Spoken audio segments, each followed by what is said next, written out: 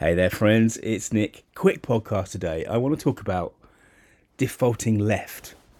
So, I'm in the middle of playing God of War at the moment. I'm deep into God of War, and this is a game, like a lot of games these days, where you enter a big space and you're looking for stuff. You're looking for resources or treasure or things that will upgrade your weapons, your axe in this case. And I learned a long time ago, years ago, maybe even decades ago, to default left.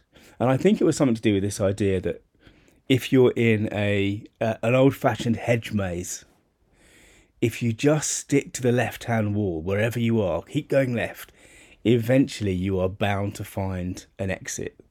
You know, that's a kind of a well-known theory in mazeology or whatever. And at some point, I just decided that almost everyone goes right. So I'm being a special flower. I'm going to default to left. And the reason this is valuable is because when we set up good defaults, sensible defaults, it can really streamline things about our life. And I'll get to why this matters in business in a second. But, you know, my keys are on the left-hand hook. My coat is on the left-hand hook. I don't have to think about where I put them. I don't have to think about where they are when I need to find them, because I know that I always default left. And of course, eventually those things become a habit. That place just becomes the place that my keys are. But it's also useful. You know, even if we went to a market in Seville and my default is to start at the left-hand side and work my way round, exactly like I'm doing in God of War, actually, because then you don't miss anything. Then you know what's happening. And the reason this relates to business and life actually is because when we start to get useful defaults, when we can build in useful defaults to our life, it makes things better. So, you know, I'm doing a lot of thinking about the sort of the heroic path at the moment in myths, in stories, in TV shows and what have you. And one of the things that's true of the hero, the protagonist in stories, male or female, is their propensity, their default to action. Heroes act. And, you know, one of the things I've learned in my business life, certainly, but also in life, I think, is this idea that the value of sort of relentless forward momentum, of taking action, outweighs the inevitability that you will sometimes make mistakes. You know, if we always act, sometimes we're going to make mistakes, but actually very often the mistakes are things that we can just learn from. We can just learn what's wrong. And just like a game, we get to have another go. We get to have another try at the particular trial. And maybe this time we won't die.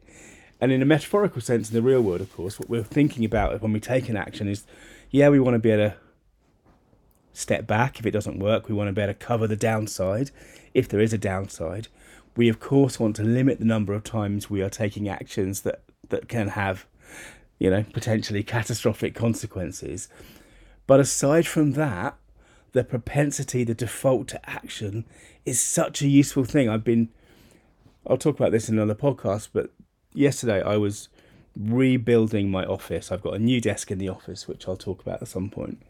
And there were various, let's just say in the small cottage where I work, the studio cottage, there are lots of, when you're trying to move furniture around, there are lots of things spinning. And I sat there for a moment trying to decide whether I was going to unpack this thing or do something else or what have you, or just wait.